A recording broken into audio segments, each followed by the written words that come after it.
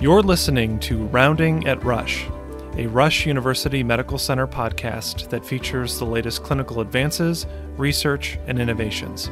I'm your host, Dan Dean. We're joined today by Dr. Michael Chen, a professor of neurology, neurosurgery, and radiology at Rush University Medical Center in the Rush University System for Health. Dr. Chen's practice focuses on minimally invasive treatments of brain and spinal cord vascular disease. Specifically, he is involved in the study and treatment of cerebral aneurysms, arteriovenous malformations of the brain and spine, intracranial atherosclerosis, carotid artery stenosis, acute stroke thrombolysis, and preoperative tumor embolization of the brain and spine. Dr. Chen has authored over 100 peer-reviewed scientific publications and also serves as a senior editor for the Journal of Neurointerventional Surgery. He currently serves as president-elect for the Society of Neurointerventional Surgery. Welcome to the show, Dr. Chen.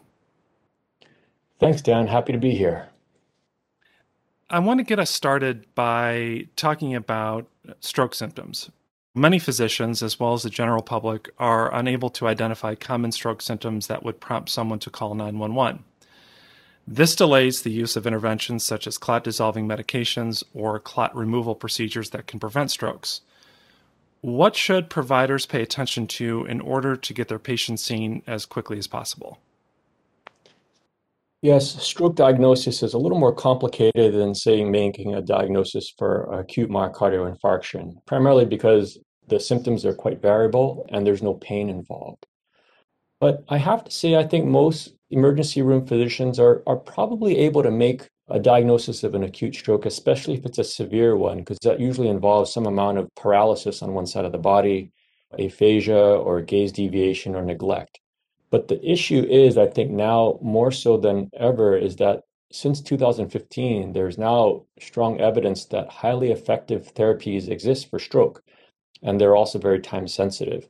Several studies were published in the New England Journal in 2015 that showed that if you have a large vessel occlusion stroke, the most severest type that involves a blockage of a major artery at the base of a brain, 75% of the time you're not going to do well. You're going to have a severe disability or death. Thrombectomy can reduce that chance of a horrible outcome by half. So the question is not necessarily whether you can make the diagnosis and what do you do, but have you done some work ahead of time to prepare for the event that that patient does come into your emergency room? Because right now, most of these transfers, when patients are evaluated outside hospitals, take 2 to 3 hours while they're sitting at the other hospital before they get to us. And we're able to treat patients 6 hours or so after onset of symptoms. There's a bit of a workflow that's prepared ahead of time, perhaps knowing exactly what number to call, knowing a workflow to get that patient to get a scan quickly, having transportation options that are readily available and synchronized. Having all of that can potentially reduce this sort of new measure that we follow called the door in, door out time to as short of a time as possible. And in doing so, hopefully in the future, we can potentially start treating patients within, say, 2 to 3 hours after onset instead of, say, 6 hours after onset of symptoms. And this would make a tremendous difference in having more patients having salvageable brain to treat, as well as our overall clinical outcomes. So I think that sense of urgency and awareness that a treatment exists is sort of the new concern now with stroke awareness. As a high-volume stroke center, the overall goal of the program at Rush is to establish a networking capability so that more stroke patients can be correctly diagnosed, efficiently triaged, and effectively treated so that patients' overall disability can be reduced. How is Rush accomplishing this? These days, it's not enough to call yourself a comprehensive stroke center because you can do a thrombectomy, report a pretty favorable rate of restoration of blood flow and good clinical outcomes, because so much is really involved in getting the patient appropriately triaged and transported to a comprehensive stroke center that affects outcomes. You really need to demonstrate a robust outreach program that improves access. The fundamental to this is having a simple one number to call, which is what we have, 312-942-BRAIN.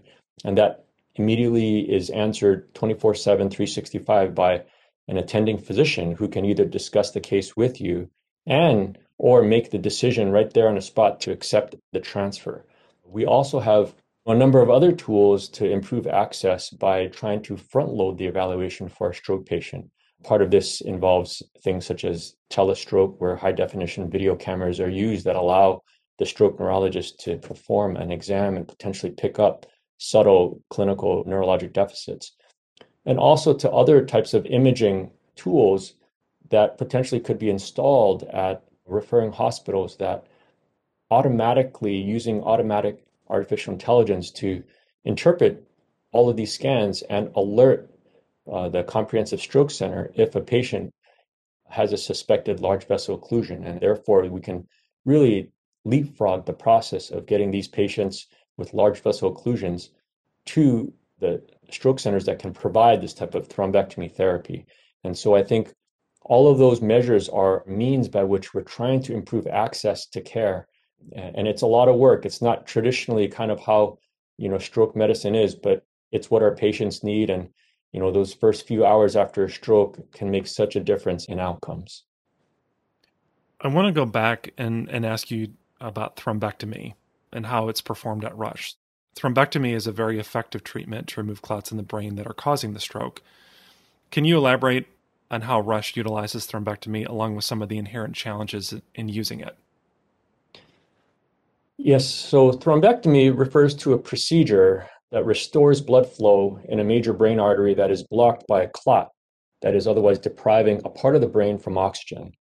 Much like a cardiac cath procedure, we gain access into the artery either through the wrist or the groin. And using small catheters working inside the arteries, we use X-ray guidance to advance them up to the arteries in the brain. From there, we can take pictures to sort out the anatomy and make an accurate diagnosis. And then we have devices such as suction catheters or stent-like devices to engage and remove the blood clot.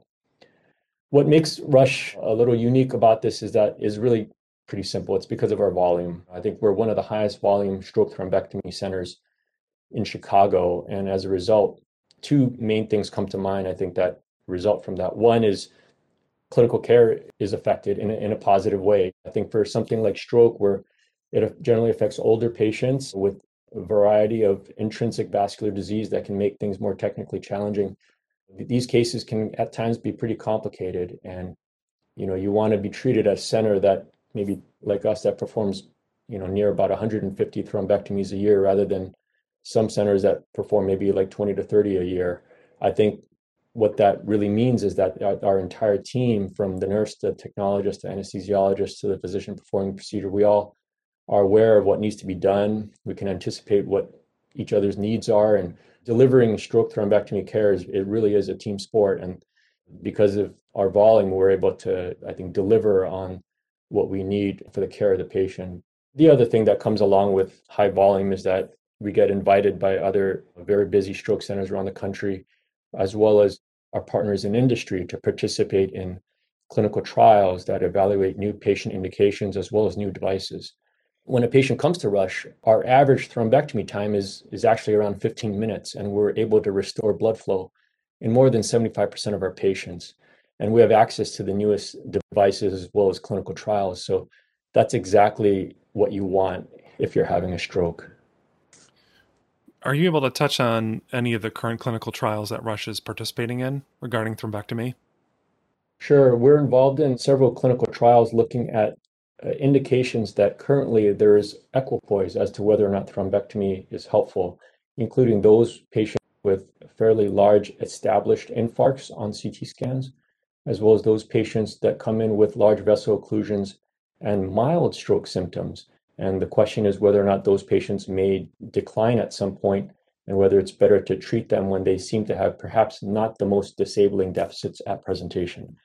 In addition to that, we're also involved in new device studies that look at optimized suction thrombectomy catheters, as well as newer iterations on the Stentriever device to reliably hold on to the clot, reduce the risk of fragmentation, and remove it in one piece. We're also looking and pretty excited to be a part of new neuroprotectant studies that can be used as an adjunct to restoration of blood flow with thrombectomy. Even those that are considering hypothermia are very fascinating in the sense that you could potentially, by reducing the metabolic rate of the brain, essentially kind of freeze time in terms of the rate of progression of injury and allow you perhaps a better chance after a thrombectomy to get the type of recovery that you're hoping for. A strength of the stroke program at Rush is stroke prevention. After treatment, what sort of preventative measures do you initiate so that stroke recurrence doesn't happen? Stroke prevention is as much of a goal when a patient arrives as managing the stroke symptoms that they came in with. Because most strokes are related to the development of atherosclerosis, which is often caused by some combination of ongoing poor diet, being overweight, high blood pressure, diabetes, elevated lipids, smoking, inactivity. There's so many different potential variables that can play a role. Having a more protocolized approach to managing each and every one of these risk factors is probably the most effective way to address them. We do have multiple services, including patient education advocates, nutrition classes, support groups, and other services that allow the patient to get engaged and be much more active and vigilant in all of these things that are needed to prevent another stroke. And again, I think what really emphasized here is a team-based approach, and I think that's needed for effective stroke prevention for some patients. And much like we need a very well, highly functioning team to be able to deliver thrombectomy in the emergency setting. And can you touch on some of those risk factors for patients regarding stroke recurrence? Sure. Some of the most concerning risk factors are the more complicated ones, such as high blood pressure, elevated lipids, diabetes, as well as a lot of more lifestyle type risk factors, such as diet, inactivity, and things. And I think addressing each of these is not easy. It involves oftentimes a change in one's habits that you've developed over the years. And much like somebody who's just had a heart attack, you'd like to think that that would be a sufficient concern and a warning that things are potentially becoming very harmful, that these steps can be made. But I think having services involved available, as well as the experience from these different providers to help talk patients through the process, and it is a process to hopefully get on top of it. And we're pretty vigilant about seeing patients in follow-up and trying to go over these important risk factors to try to keep that risk of another stroke as low as possible. So during the course of our talk today, we've been talking about the ways Rush has overcome certain challenges in handling stroke care. One challenge that you have is in treating LVO stroke, or large vessel occlusion stroke, in terms of balancing the need to minimize delays and accept transfers of patients into the hospital with patients who come in with false positives, which end up tapping resources. I'm curious about the steps Rush is taking to improve this process. Yes, this is an interesting dilemma that we face quite often. Actually, we actually published a paper on this a couple years after the positive clinical evidence was published in the New England Journal. And we found that over a 2-year time period, over 300 transfers, more than half of them did not end up going for a thrombectomy. And we realized that much of that, when we look back and try to understand this, the concern is that whether or not some of these patients that did get transferred, sometimes via air or via a helicopter or by ambulance, sometimes on off hours where the whole team had to come in to get ready to receive the patient, whether or not there's anything we could do to potentially minimize that, which was every once in a while is fine, but if it becomes a frequent occurrence, it can be very taxing on resources. What we do now is, as much as possible, try to, again, front load the evaluation. We really encourage hospitals to obtain a CT angiogram of the brain very early or immediately after the patient with a suspected stroke is there. It's very similar actually to an EKG for a patient suspected of having an acute myocardial infarction. Stroke is a disease of the blood vessels. And so it makes a lot of sense to take a picture of the blood vessels in the brain and help you with the diagnosis. On the one hand, to sort of illustrate this dilemma, say you have a kid who's choking on a piece of hard candy. You don't necessarily want to take the time to take a picture of that, make the diagnosis that it is in fact a candy. What you want to do is quickly remove that and get the airway open again as soon as possible. So similarly for stroke, there's a lot of data that could potentially be obtained. And generally, a lot of times in medicine, your success depends on having a very accurate diagnosis. But in stroke, that takes time. And the amount of time you take is inversely related to the effectiveness of thrombectomy. We often tell family that the brain is holding its breath, which kind of hopefully illustrates the fact that we need to act quickly. Right now, a lot of our work is really trying to get more information up front, which helps us but done in a way that's very efficient and very feasible, that can be done in the referring hospitals such that it helps us make as accurate a diagnosis as possible, but still doing things as quickly as possible. It's an ongoing process, but it's so worthwhile for our patients. Can you talk specifically about what some of those points you would want to relate to referring providers might be regarding sending their patients in for stroke care?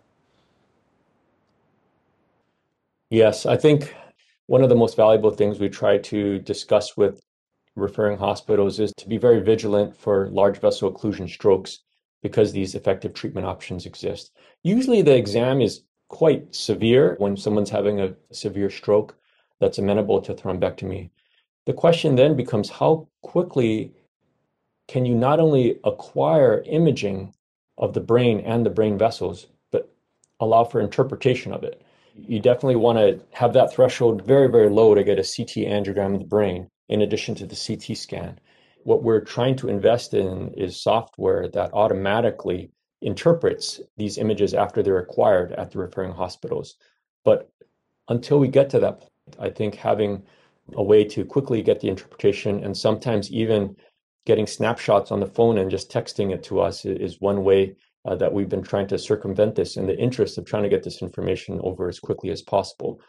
But again, I think that CTA of the brain early in a suspected stroke patient is probably one of the most helpful things that can be done early on to expedite things. And again, like I mentioned earlier, just having the concept that you want to minimize this door in, door out time. You want to get that patient out of your ER ASAP. Because once the patient comes to Rush, our whole team is mobilized, ready to go. We have our angio suite ready to go. And sometimes if we have more information up front, we can bring the patient immediately when they enter our doors up to the angio suite within 5-10 minutes and get the procedure started within 15 minutes and hopefully be done with the procedure in another 15 minutes. Efficiency is so helpful. It really directly relates with outcomes here. So I want to switch gears and ask about patients who have had COVID-19 and stroke. And there's been some interesting findings regarding these patients. Can you elaborate on what you've discovered thus far? yes, at certain times during the pandemic, we did see patients with active COVID infections with stroke that transferred in. And some were actually already at Rush as inpatients who developed strokes. What we did note was that similar to what was reported in New York City and in Europe, was that some of these patients tended to be younger than what we typically see, as well as having more extensive blood clots, which made for more technically challenging thrombectomy procedures. And often there was evidence of abnormal blood clots elsewhere in the body, like the legs or the lungs.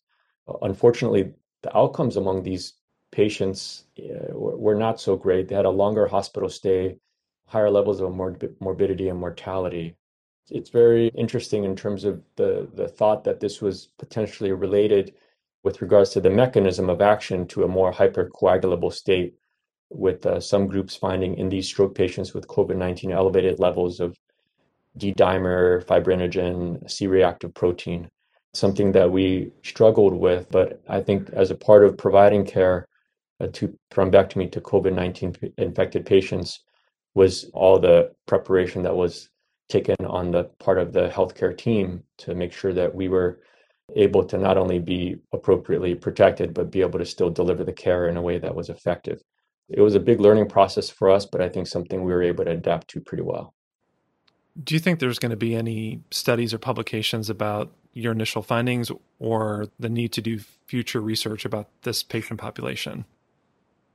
I think a lot of that research is already going on right now. It's such a moving target that it's hard to know exactly what the most important questions are a few months down the road, potentially especially if vaccines sort of change the framework of this. It's such a moving target, but a lot of this was just trying our best to adapt.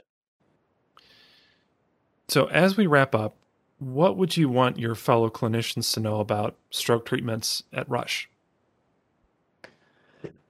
Yeah, if I try to summarize, hopefully what the three things maybe that what I would love to be able to sort of emphasize is that for large vessel occlusion strokes, effective therapies exist that are very time dependent. And I think it's not necessarily a matter of what you do when you do see a patient with a large vessel occlusion stroke, but what have you done ahead of time to prepare for when that time occurs, such that you can minimize the amount of time, that door in, door out time, and really get that transfer going and really shorten that time to treatment for that patient.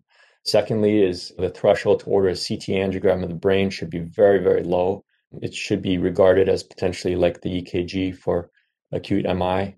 It helps tremendously in communication as well as the diagnosis and reducing the incidence of false positive transfers. And then lastly, is that for thrombectomy, it really should be something provided in a more centralized care setting.